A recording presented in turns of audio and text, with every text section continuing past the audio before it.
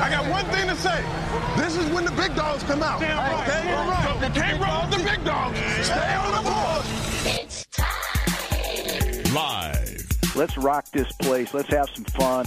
In the entertainment capital of the world, it's the TC Martin Show. We are seeing a special performance tonight. Diagnosis, prognosis, osmosis. Say what? It's time to get your daily prescription from the doctor, TC Martin. I want to know what the hell he's smoking. The doctor is now in. And a very good Wednesday to you. That's where we're at, middle of the work week. Hump day. Glad to have you with us. TC Martin, Numchuck on the other side of the glass. And our good friend Ballpark Frank, still out. He's on the IL. But that's okay. He'll be back. Hopefully he is doing well, recovering. Ballpark Frank will be with us, hopefully, back very, very soon. So shout out to him. Shout out to you as well, too, as we've got another jam-packed show coming your way today. We got a pair of Steves. They're going to be joining us today. That's it. Part of our team.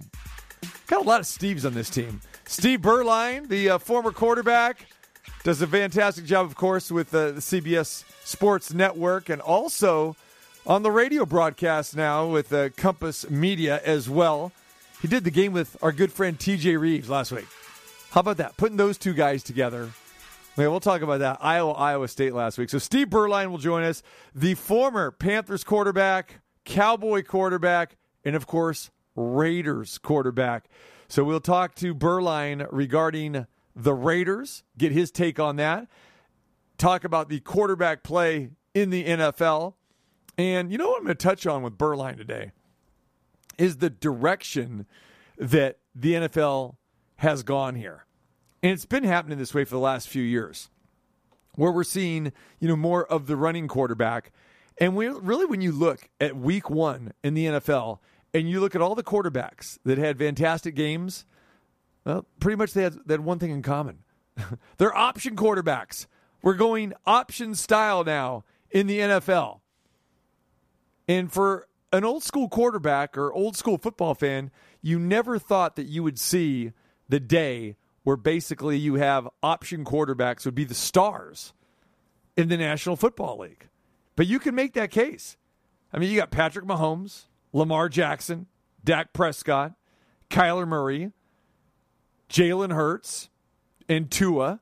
Throw all those guys in there and think about that. I mean, you're almost to a point now where you're getting like 1/4 of the league is going with the, option quarterback. When we say option, I mean, it's not the triple option. It's not the veer like you see in college. I mean, we're talking about the RPOs, the run-pass option. And more teams are going to that now, where back in the day, you would never see that. And we've seen it coming. We've seen it brewing. But the thing about it is, even when teams tried this over the last 10 years or so, it was never successful. But now all those guys that I mentioned are having enormous success, and it's causing defensive coordinators to change their approach on how they game plan now. I mean, Patrick Mahomes. No one knew what you were going to get from Patrick Mahomes when he was at Texas Tech. You said, okay, here's a Big 12 quarterback. Yeah, this guy looks pretty good. And then he got better over time, and Texas Tech was putting 45, 50, sometimes 60 points on the board, but their defense was giving up 40, 45, 50, sometimes 60 points or even more on the board. And then, Andy Reid took a shot on him. And again, it helps, like I've said so many times before, when you're a second-generation athlete, which Patrick Mahomes is. And, even though his dad was a baseball player, and we've always talked about that with second-generation athletes. Kobe Bryant, when you're around the game at such a young age, and the way you develop is quicker, and you're more mature. So Patrick Mahomes, sets out a year, sits behind Alex Smith. Andy Reid says, no, this kid's ready, and he fits perfectly into what Andy Reid is doing in Kansas City. Lamar Jackson, that was a little bit more of a question mark, coming again from a program in Louisville where they scored a ton of points, not in a really great conference. And it's taken Lamar Jackson some time to get acclimated. Lamar Jackson's never going to be that guy like Patrick Mahomes that is going to throw for 400-plus yards. Lamar Jackson is going to be that run-first type of guy, and we saw it here Monday night where, his first few passes, he gave up on the pass right away and decided, hey, I'm gonna run first. You think of Lamar Jackson, he's like a run-first guy. Dak Prescott in college and early on his NFL career, he was a run-first guy as well, too. Kyler Murray, same thing. But Jalen Hurts, and people who listen to this show know how I've always felt about Jalen Hurts. That guy is not just a run-first guy. He can throw it. He can dissect it. And what he did last Sunday for the Eagles is they blasted the Atlanta Falcons. It was amazing what Jalen Hurts did and what he's doing right now.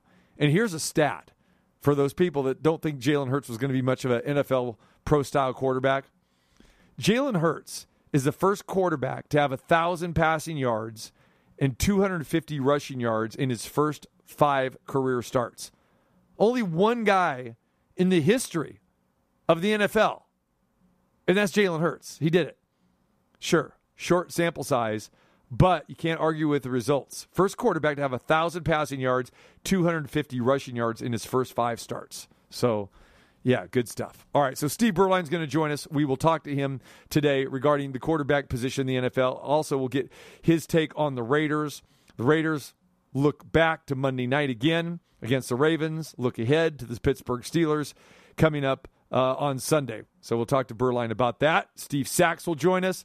Major League Baseball, stretch run. And really, there's not a whole bunch of playoff races that are happening right now. And this is unusual for this time of year. We normally see this for the last couple weeks of the season. There's jockeying, there's battling, at least, if not maybe for a division title, the wild cards, up for grabs. And really, that's really not the case. So we got to start looking ahead to Major League Baseball in the playoffs.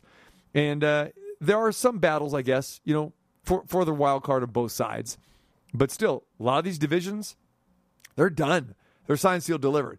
And have we ever seen such a disparity this year from the top teams to the bottom teams?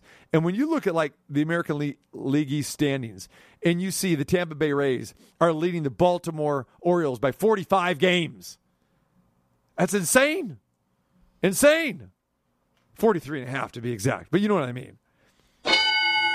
Same thing with the White Sox. White Sox leading by 20 games over the last place Minnesota Twins. And the Twins got a little bit of talent. And then the Astros leading the Rangers by 30 games. It's craziness. Then you got Atlanta over Washington, who just, decided to go dumpster fire 17.5 games, from first place to last place. The Pirates, 35 games behind the Milwaukee Brewers. That's right. The Pittsburgh Pirates, 35, not behind the Cubs, not behind the Cardinals, no, behind the Milwaukee Brewers, 35 games, and probably the worst team in all of baseball. The Arizona Diamondbacks trail the San Francisco Giants by 48 games. If you're Colorado, you feel pretty good. You're only trailing by 28. And San Diego. And then the San Diego team, they spent all kinds of money on Manny Machado, Tatis Jr. And what do you get for it? You're not even in consideration for a wild card, really? I mean, they are, in consideration for a wild card. But in the division, 20.5 behind the San Francisco Giants. No one thought the San Diego Padres would be 20.5 behind the San Francisco Giants. But the Dodgers are still hanging tough. So there's one race, and we'll talk to Steve Sachs about that. Giants, Dodgers. Dodgers hanging in there. All they do is win. They're 2.5 behind the Giants. So we got some baseball talk. And I want your thoughts, too, as well, too. We'll open up the phone lines here for this first segment as well, too. 221-7283. 221-7283. First-time callers, love to hear from you.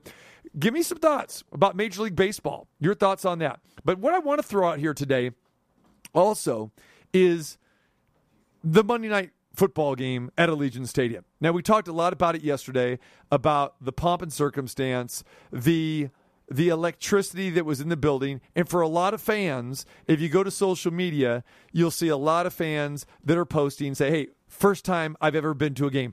And I've seen a lot of friends of mine that I had no idea they had never been to an NFL football game before. But think about it. If you've lived in Las Vegas for the majority of your life and you don't travel very much, what are your options? I mean, really, football just returned to L.A., 4 or 5 years ago when the Rams came back. So maybe it's not that shocking that a lot of people who live here in Las Vegas or have been here for a long time and grew up here have not attended a live NFL football game. So I find that kind of interesting to hear that. So being at the game, and like I said yesterday, I was fortunate enough to be able to experience the best of both worlds, being up in the press box and then going and sitting in the bowl, sitting in Allegiant Stadium, down the lower level. And I really enjoyed that. And like I said yesterday, I used to try to do that, even though I was covering the Packers for at least one game a year, preferably September for Lambeau Field, to go and soak up that ambience. And the ambience was there. Now, I know that when we had Dennis Gaxiola on, the comedian from the Bay Area who flew up to see the Raider game, he said, hey, the Raider fans still need to know what their etiquette is. They still need to get a little IQ. And he was right about that, saying that, hey, when you have the ball, you can't be doing the wave. You can't be yelling and screaming. So I want your take. If you were at the game Monday night, I want to know what your feeling was on what the atmosphere was like. How did you enjoy it? And we could go into the whole Allegiant Stadium thing too. Concessions. Okay, I didn't stand any concession lines, so I don't know what that was like. We know about the problems they had for SummerSlam and some of these other events. The BYU Arizona game, I got a chance to walk around the concourse for that. There was a lot of clusters, a lot of bottlenecks, in the narrow corridors and the hallways there. And this isn't to rip Allegiant Stadium, but I know there are a lot of people that were very excited about going Monday night. They had a lot of great things to say, but we know that after going to, say, a UNLV game or the BYU Arizona College game last weekend, some fans were a little discouraged with parking, with concessions, with that sort of thing. So if you had some problems, I want to hear about it. And again, the Raiders, the Allegiant Stadium staff, I think they would need to hear about it as well, too. So what was your experience like? You went to the game on Monday night. Chime in, 221-7283. All right. Also, news came out yesterday. We touched upon Clay Helton out at USC. You got thoughts on that? Clay Helton, been there since 2015 as the head coach. Got a $12 million buyout. Was under contract to 2023. What is USC going to do? Got some thoughts on that. USC has got to get this hire right. So we're going to be talking to Arash McCarthy, who does a fantastic job on the LA Times and who covers everything LA, from the Rams to the Chargers to USC, UCLA. He's going to join us on the show tomorrow. But you want some thoughts on that, chime in as well, too. And, of course, the big news, very happy for our good friend Showtime Sean Porter, as he has taken on Terrence Crawford. It is official. The purse bid is over, and our good friend Bob Arum has won the purse bid, and Bob will be promoting that. And it is November 20th at the Mandalay Bay for the WBO Welterweight Championship, and it'll be the first true test for Terrence Crawford. So Bob was scheduled to join us today and just got a phone call from Bob. He was going to join us in the second hour.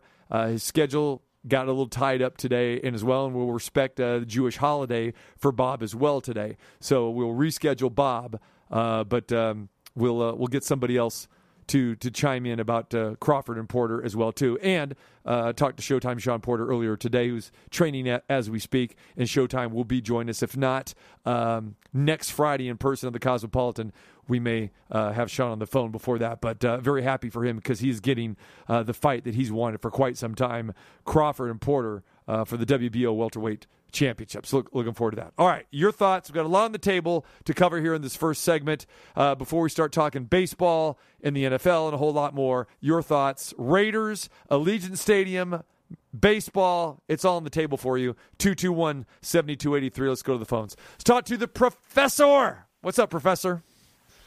Hey, I'm doing great. Thank you very much, TC, for taking my call. Really enjoy the show. I did attend the game Monday night. I got a lot of thoughts about it. But first things first, I do want to give a shout-out to Ballpark Frank. Hope he gets back soon. And let him know, man, the IL now is only 10 days. So it's not the old days on the DL-15. I think he's getting close to 10. This is true. I mean, he's getting close to 10. And, I don't want to get in one of those situations, like with Trevor Bauer, why we have to, do an extension, and then all of a sudden, shelf it all together. But let's be perfectly clear. Ballpark Frank and Trevor Bauer are two opposite ends of the spectrum. So Ballpark Without Frank. a doubt. Yeah, exactly. All right, man. So what you got? Hit me with everything. Well, quite a few thoughts going to the game. I actually took, and I want to give a shout-out to RTC. Great job with that shuttle bus. I took it from Green Valley. I believe they pick up from 6 different locations, many of the different Chasing casinos around the area. $4 round trip. And I noticed coming in, most of the parking was anywhere from 80 to 100, at least right on Dean Martin Drive. So, if you don't want to go because you don't want to pay the parking prices, that is a great alternative. Park for free at the casinos, take the shuttle to the game. They did a great job getting in and out of that parking lot. Second thing I wanted to point out, the entry, I was thinking it was going to be a complete disaster because most people with their tickets, obviously it's on some type of app, and now you got the health screening app, and I'm thinking, I'm not a great technology person myself, and I'm thinking, oh my God, these people, they're going to try to get one up and going, or they got to shut it down and try to find the tickets, and I thought the line would be ridiculous getting in, but really, you got to give it out to the people that were working there. They were really moving the lines well at the gates, so really, really impressed with that. Yeah, go ahead.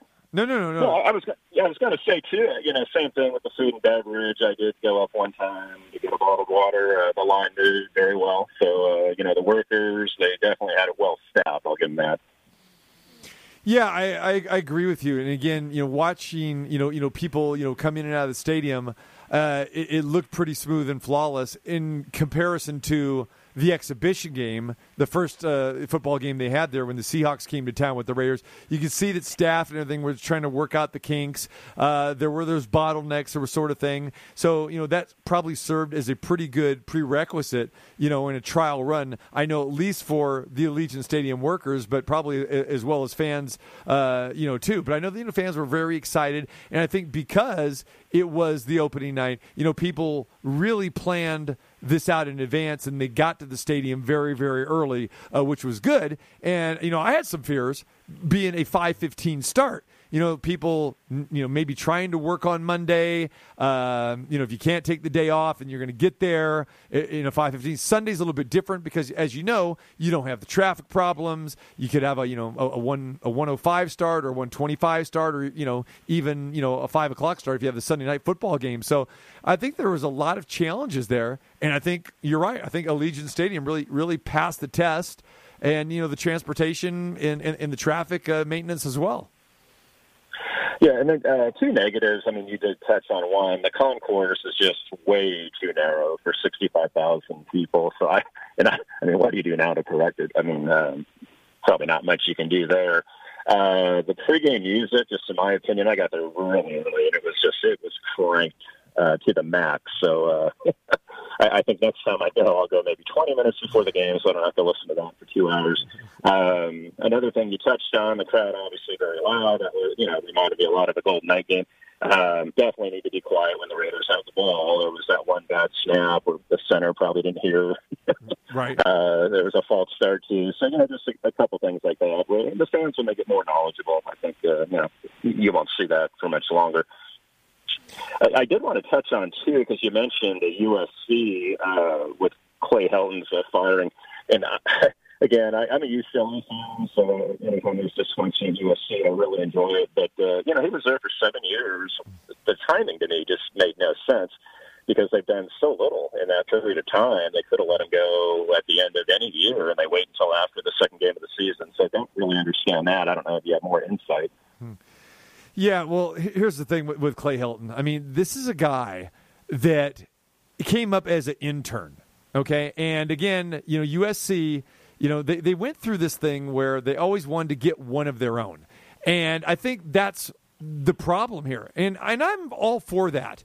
as far as recruiting, I mean, that does great for recruiting. If you get a USC guy to try to recruit those kids and say, hey, I went to school here or I've coached here and that sort of thing, and this is the USC culture, and that goes a long way. However, it doesn't do you any good if the guy really isn't recruiting the top-tier guys, and then bottom line, that he can't coach. I think that's where the disconnect is with Clay Helton because, again, this guy has been on the chopping block at least, one, maybe two other times that they were talking about getting rid of him. And then Mike Bone comes in to the new athletic director, and he says, okay, we're gonna stick with this guy. And then all of a sudden, they get the first win against San Jose State. And even though if you really dive in and peel back the onion there, that USC really didn't play that well. They got a convincing victory, and they didn't. They didn't play that well. Now you play Stanford. You're a 17.5-point favorite.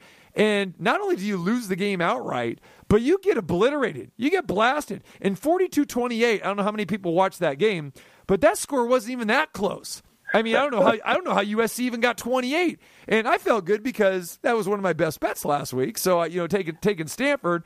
But for Stanford to roll over USC the way they did at the Coliseum, I mean, I don't blame Bone for saying, you know what, I'm done with this. We got to move on. I mean, that was a bold move to see a college coach be gone after 2 games in the season and 2 home games where your record is 1-1. But I think that just shows you where, they want USC to be. And I think they said, now is a great time to get rid of this type of coach and let's go for a high-profile guy. And I think that's what USC needs to do. Obviously, they've got the money to do it. They're paying Clay Helton $12 million to step away. Say, goodbye, we'll pay you to go away. But they do have the money, they do have the boosters, and they are going to attract, someone good. But USC just is always in their own way.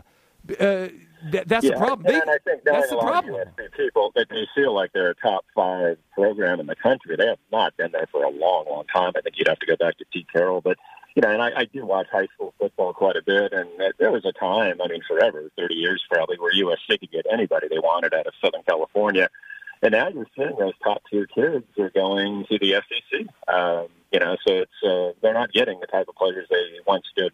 And even keeping it to a local perspective here, USC used to recruit Vegas. Really solid too. And we're not seeing those Gorman kids or those Liberty kids, really flocking to USC like we used to. That used to be a destination back in the day. But I think again, who was the last high-profile coach that USC had?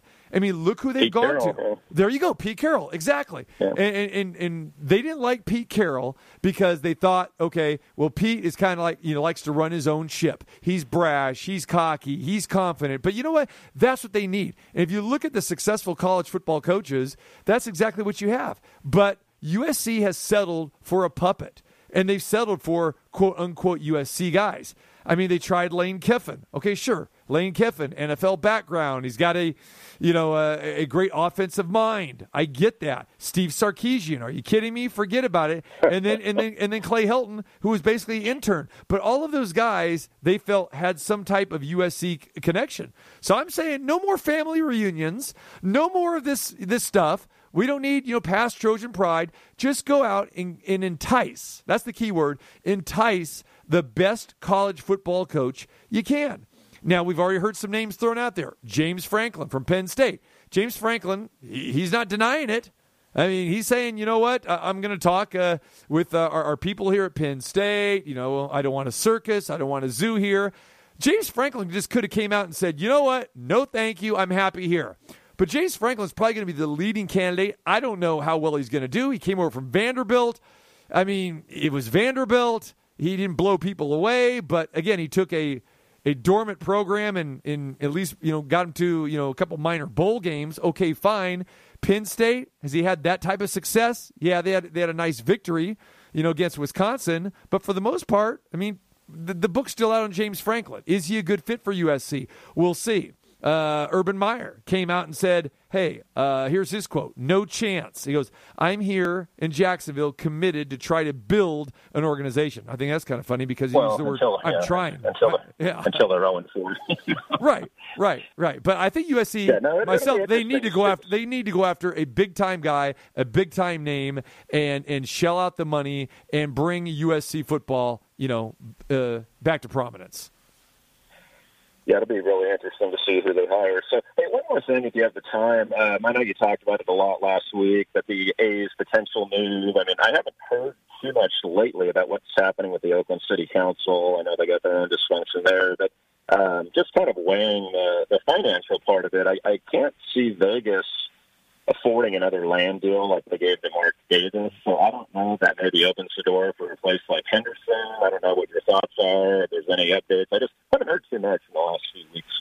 I think Vegas is the viable option, but the last straw basically came last week. I know we touched upon it last week. Is that the Oakland Alameda, the Coliseum, and the City Council there basically said, you know what, we've given you our best offer, and the A's brass basically said, that's the best you can do. We're breaking off talks with you, and we're moving on. So that Jack London ballpark that they've been talking about, the A's they're not going to go for that. And they just basically said last week that we've got a stalemate. You've been talking to this great game for such a long time, but they still have not come to the terms that the A's need. And I think Vegas is going to be the spot. Now, you bring up a good point. Now, where's that going to be? Is it going to be Henderson? We've heard that they could possibly go on that land where the Rio is. They were talking about maybe even blowing up that property. There was talking about expansion in Summerlin where the Aviators play there. I don't think you can actually do that, and traffic could be a major problem over there. But I think you're looking at either trying to find some land, either further down Las Vegas Boulevard. You still got the Valley High Country Club. That's a possibility as well, too. So I think Vegas actually has some options. I think you can rule out downtown, but they would like to be as close to the Strip as possible. And then, like you said, out there in Henderson, that could be a very viable opportunity as well, too. But if I had to lay some money down right now, I'm thinking we're going to get the Las Vegas A's, which, and I'll throw this at you because I threw this out last week.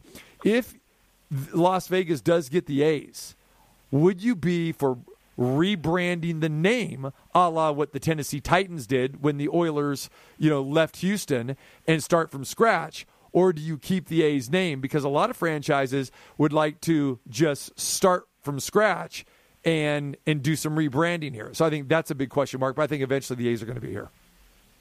Okay. Well, I really enjoyed the show. I want to thank you for taking the call. And anyway, again, really rooting for Ballpark Frank to get back in there. I appreciate it, Professor. Thanks for the call, man. Appreciate it. All right, thank you. All right, there he is. All right, the Professor checking in.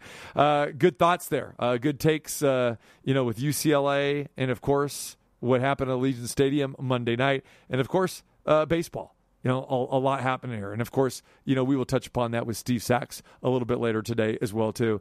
And yes, the A's executives back in town again, having further meetings with people here in Las Vegas about where to put this ballpark. And again, the more and more meetings you have, that basically just signals that this team eventually is going to be coming here. All right, when we come back, we got football to talk about. We'll take another look at Ravens-Raiders on Monday night with the quarterback Steve Beuerlien, and also a look ahead to week number 2, NFL. Now, more of your favorite personal sports physician. Doesn't sound like the usual mindless, boring chit-chat. It's the Dr. T.C. Martin. All right, NFL Week 1 in the books. Look ahead to week number 2 coming up this weekend. Raiders, short week, having to prepare for Mike Tomlin and that Pittsburgh Steelers defense. They look pretty rock solid. We'll dive into that with our next guest, our good friend, the quarterback. Yes, CBS Sports Network, and of course, Compass Media Sports, doing the radio side with some college football this year as well, too. A man of many talents. He's always on the go, and I believe a golf handicap of probably 2. Steve Beuerlien, what is going on, my man? Listen, don't be spreading the rumors that I'm a 2, because then I'm giving strokes to everybody. That's a good point. We're going to downplay it. And by the way, it is not a 2. It is about a 6.2 or something like that. So I'm finally at a point where I can actually somewhat play to my handicap, which is great.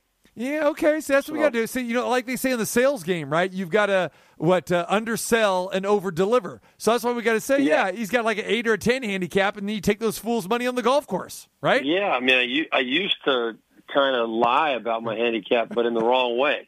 I would say I would be like a 5 or a 6, and I would say I was a 3. And then I would get hammered. I was like an ATM just spitting money out.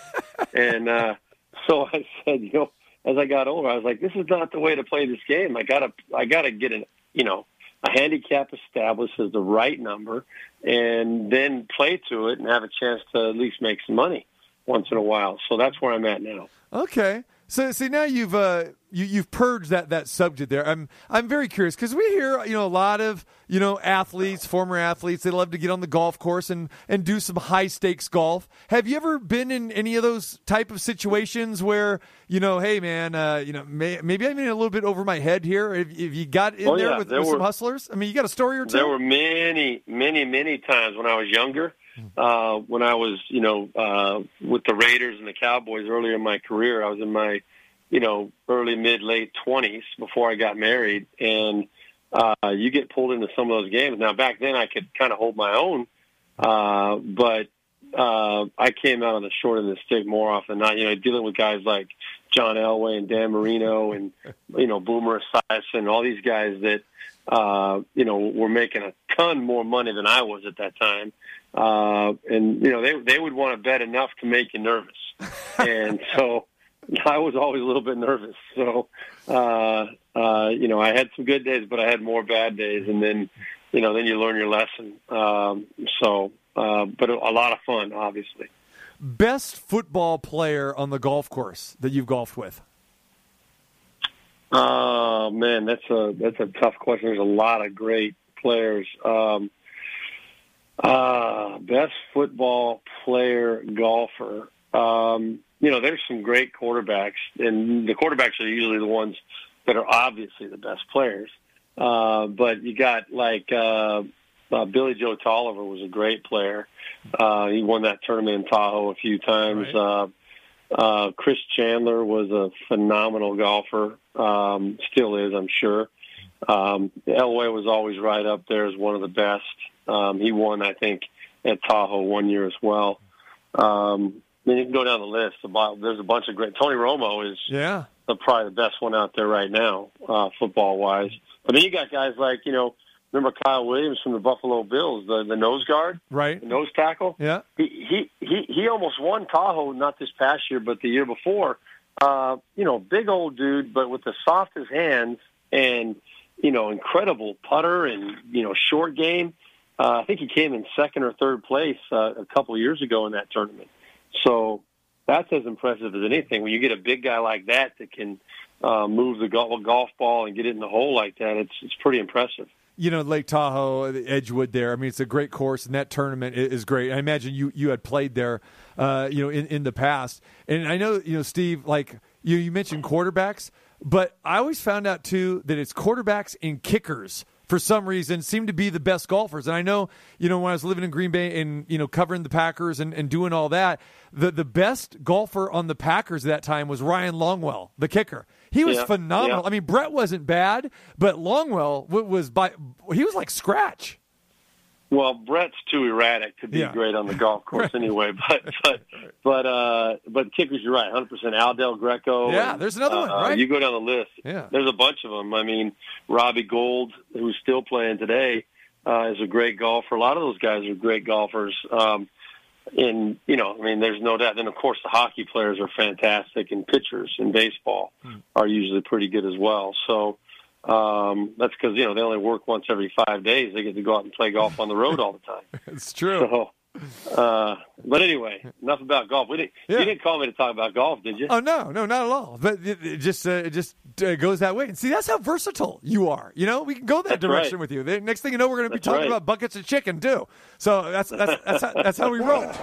Yeah, I need one of those, by the way. Okay. I need one of those buckets, dude. It's right here. You make the 3.5 hour, 4 hour drive. You're here. I got your bucket. I got it. Let's go. It's almost worth the drive just for the bucket. It is. Then you come on the show Friday at the Cosmopolitan. It's a doubleheader. Let's go. You let me know when you're coming. Yeah. I'll have the bucket of chicken waiting for you. I'll have the crab legs waiting for you, and I'll have chachi waiting for you as well too. I'll need a little more than a bucket of chicken to show up for that. Maybe a few beers as well. Done. I'll tell you what I want. How about Iowa State last week? So you got in the radio booth. I want to know how Ames, Iowa was. I mean, that's the dealio. So we've seen you do the TV with CBS for all those years, and then you're doing the studio stuff, and then now you got back in the radio booth, and Iowa State probably, it was hyped up as one of the games of the year. How was Ames, and how was that last weekend? Well, we stayed in Des Moines, so I didn't get a real sense for Ames. Which is probably a good thing. About 40. It's 40 minutes. Yeah, probably. It's about 40 minutes outside of Des Moines. But the buzz, just landing at the airport and getting to our hotel and hanging out in Des Moines was high energy. I mean, people were so fired up for that game. And then, we got to the game probably 3.5 hours beforehand and just walking through all the tailgates. I mean, they know how to do it out there, buddy. They know how to get after it out there in Ames and those games. And a lot of fun. People were fired up, but what an incredible letdown. I mean, this was the game of their lifetime. And people were so fired up, and I bought into it. Iowa State was a 4.5-point favorite, I think, and I told everybody that asked me, I said, I like Iowa State. I think they're ready to do this. But I didn't count on the quarterback, Brock Purdy, P-U-R-D-Y, having the worst game of his career. I mean, it was like he just wilted to the point where they had to replace him late in the game. He wasn't even hurt. And this is a guy that has over 25 career records at Iowa State. And, incredible winning percentage.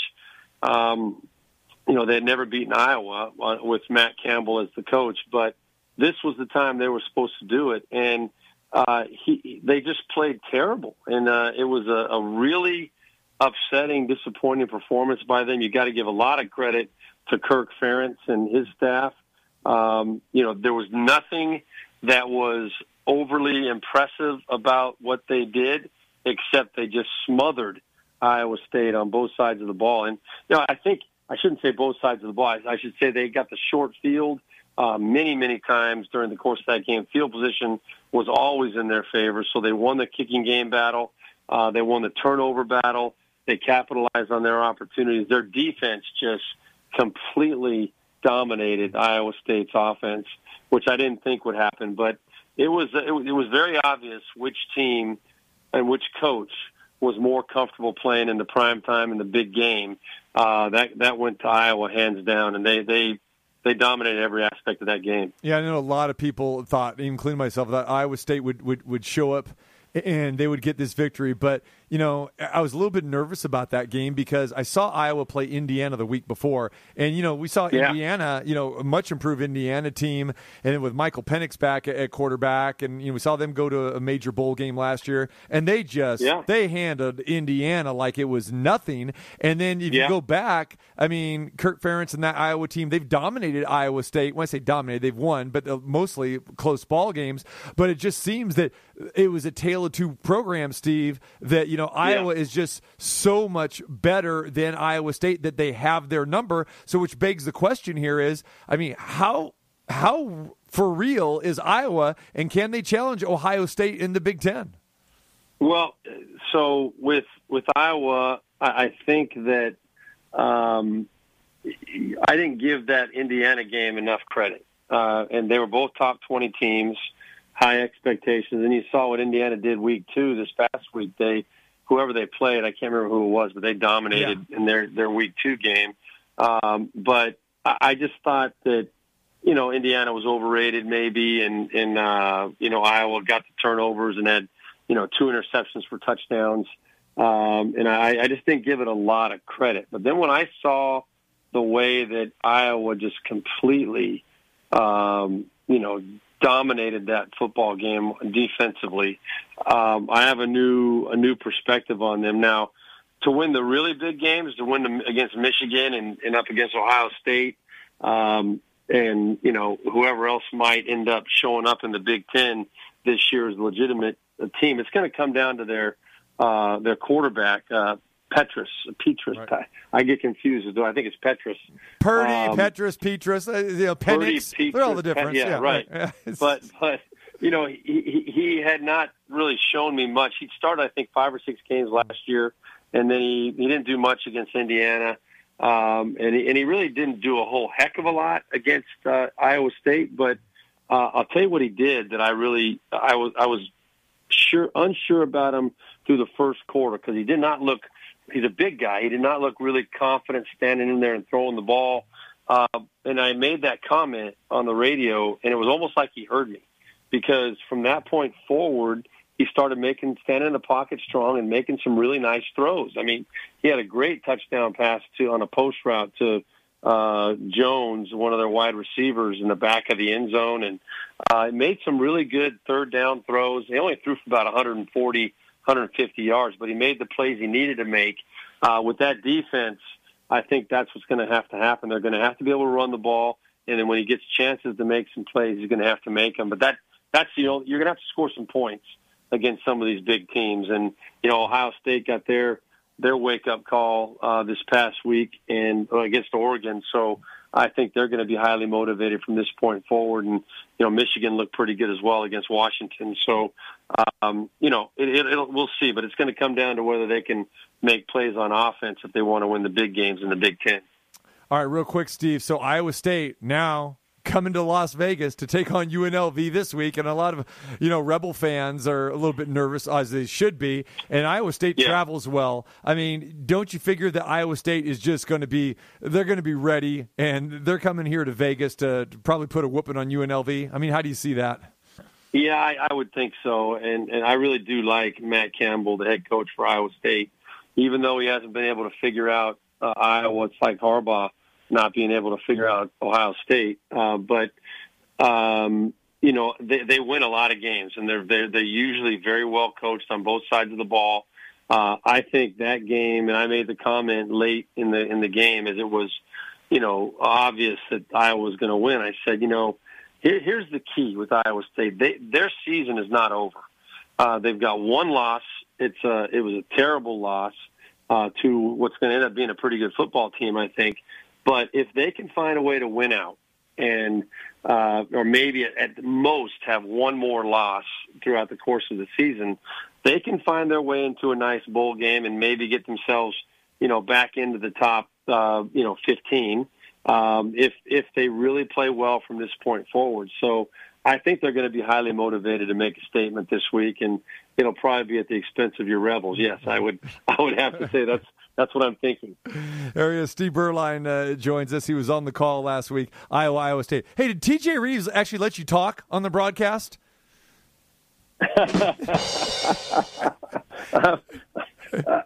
He was awesome. He was awesome. I would just leave it at that. He was great. He was good, wonderful. It was our first time working together, and I think we had a pretty good chemistry, so it came out well. So, good. Okay, good. Yeah. I'll take a little bit of credit there because I was just going to have to take the blame from either one of you guys if you didn't get along, because TJ's a regular on the show as well too, and I heard you guys were doing the game together, so this is good. But yeah, TJ, just so you know, I mean, he'd be a horrible point guard on the basketball court, okay, because he won't give up the ball. So I think he's that way with the microphone sometimes too. So at least he dished it off to you a little bit. So I'm happy to hear that. Man, he loves to tell stories. Yeah. I mean, it's like they never end. You're like, exactly. Come on, man. You don't. Hey, the last guy I got you on the golf course with here, I was like apologizing in advance. I wouldn't want to put you on the golf course with TJ. So there. At least story time. Not the same card. Yeah, at least not the same card.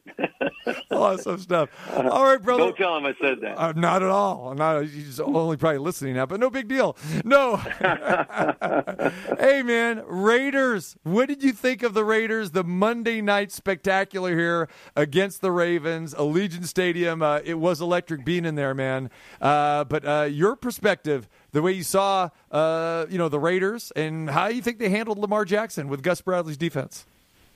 Well, I was impressed with the Raiders for sure, especially getting down 14-0 and looking a little bit overwhelmed initially in that game. I was really impressed with how, as the game went along, you could tell against a really good defense in Baltimore, you could tell that John Gruden and Derek Carr were getting that defense figured out with the play calls that were coming up. They saw that Baltimore had no answer for Waller. They threw the ball to him 19 times, for God's sakes. And, there's no way that Baltimore was going to be able to stop that connection. And then toward the end of the game, when they needed to make some plays, they had some things saved up where they found a way to get the ball to Bryan Edwards on some key throws late in that ball game to get him in position to tie and then go down and win in overtime the second time they got the ball. Then Zay Jones coming up big on the blitz. You could tell that they really were expecting Baltimore to come with that all-out blitz. Carr was ready to take advantage of it and, didn't panic even under pressure, threw a nice little catchable ball out there for the win.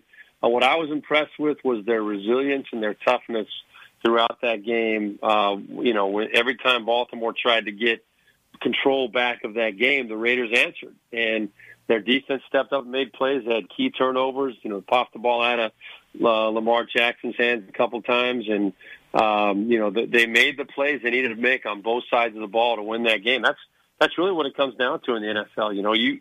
You have to make plays at the key points in the ball game, and they showed they were ready that night, and hopefully it'll translate into the rest of the year. All right. One thing I wanted to touch on with you, we talk about Lamar Jackson, but the quarterback look is totally different now. I know it's changed, going in this direction the last few seasons, or maybe even the better part of the last 5 or 6 seasons.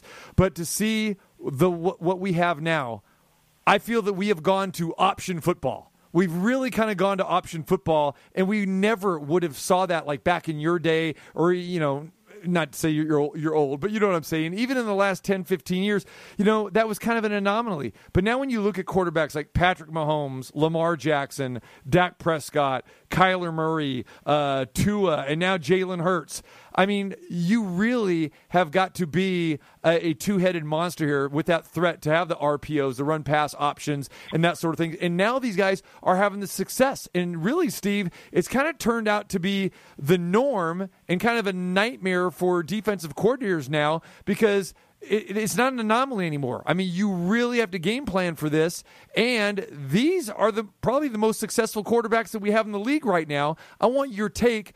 And, going back, say, 10, 15 years ago, did you ever think that we would be having this conversation with these type of quarterbacks? No, I didn't. And,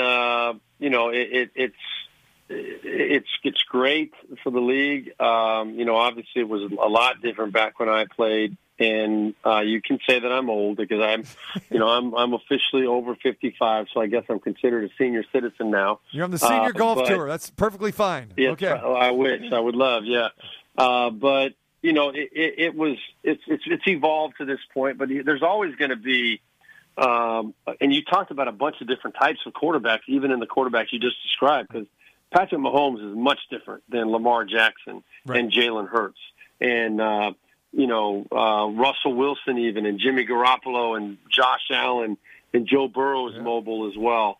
They're all different in their own special way, but the quality that they seem to all have now is that they're all pretty darn mobile and they can extend plays. And some extend plays with no intention of running unless they have to. And those are the guys like Aaron Rodgers and even Patrick Mahomes. I mean, he doesn't intend to run ever. He wants to beat you with his arm, But if you end up playing too soft and there's nobody open down the field, he's athletic enough to beat you with his feet. And that's what Joe Burrow can do now. That's what Josh Allen can do, although with Josh Allen there are a lot of designed runs. With Jalen Hurts, there are designed runs. Lamar Jackson, obviously designed runs. You go on a list of all these guys, but the one common denominator is that they all can beat you with their feet. Now, there's never going to be one of these guys, I don't think, that's going to win a Super Bowl if they can't stand in the pocket and make throws. That's the quality. To win a Super Bowl, you have to be able to do that, period. And, that's why Lamar Jackson, I think, has struggled to this point in the playoffs. He's 0-2 or whatever he is.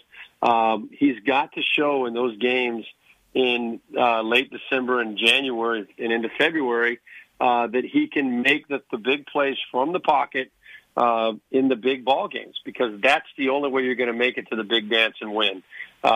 Even though you scare the heck out of people with your feet, when you get up against the best teams at that time of year, you have got to make chunk plays in the passing game from the pocket. So no matter what you say, it's going to come down to that. Those guys are going to have to learn how to do that and be comfortable. Russell Wilson has done it, obviously, but he's the only one out of that bunch, I think, that has a Super Bowl. So we'll see what happens. It's going to be fun to watch. They're all so fun to watch. I really love watching the game, the way they play it. All right, let's leave everyone with this. Raiders at Pittsburgh, short week. Mike Tomlin, that defense, TJ Watt and company, Cam Hayward, they look the real deal. They got the victory over Buffalo last week. How do you see Raiders traveling to Pittsburgh this week? Well, that's going to be a tough call. That's a Steelers team that always seems to play with a chip on their shoulder. Nobody's giving them any credit right now. You always know they're going to be ready to play defensively. And as long as I think the key for the Raiders is going to be, can they shut down the Pittsburgh running game? They want to get Najee Harris running the ball. They don't want to put the pressure anymore on Ben Roethlisberger. They want him throwing the ball maybe 25 times a game at the most. And if the Raiders can shut down the run game and force the pressure to be on Ben, I think the Raiders will come out with the win. If they can't stop Najee Harris and get the Raiders, in the second and third and long situations, I think it could be a long day for the Raiders in that situation. Just going across country, playing there with the crazy, Pittsburgh fans. I think if they can't stop the run, I think it's going to be a long day for the Raiders. But I really do like the Raiders where they stand right now this year. I think they're going to have a really good year, and they're going to be in the playoff hunt all the way to the end. All right, there he is, Steve Beuerlien. Catch him on TV, catch him on radio. He's everywhere, and you can. Go back to the locker room and catch him getting pumped up to this song right there. For the record, I love my partner, TJ Rives, okay? He's fantastic. I love the man, and I can't wait to work with him in Alabama in a few weeks. I guarantee he just texted you and told you to say that. I can guarantee that. No, he did not. He did not. Unsolicited. All right, brother. Well, hey, you both have something in common. Both the last time you guys were in Vegas, you guys were with me at the Cosmopolitan in Las Vegas. There you have it. All right. There you go. Well, I can't wait till the next time. All right, brother. All right, man. We're letting the good times roll. Baby. All right. Let them roll. Take care, brother. All right, see you. Steve Beuerlien. Working with TJ Rives. Oh, boy. How about that, huh? Yeah. Steve Sachs is going to join us coming up next. Nico Ali Walsh is going to join us. Muhammad Ali's grandson, who we spoke to before. And Tim Bradley's going to join us as well, too. It's nonstop. All right? So replace Bob Arum with five-time champ Tim Bradley, the up-and-coming Nico Ali Walsh. It's all here for you. Wednesday afternoon. TC Martin Show.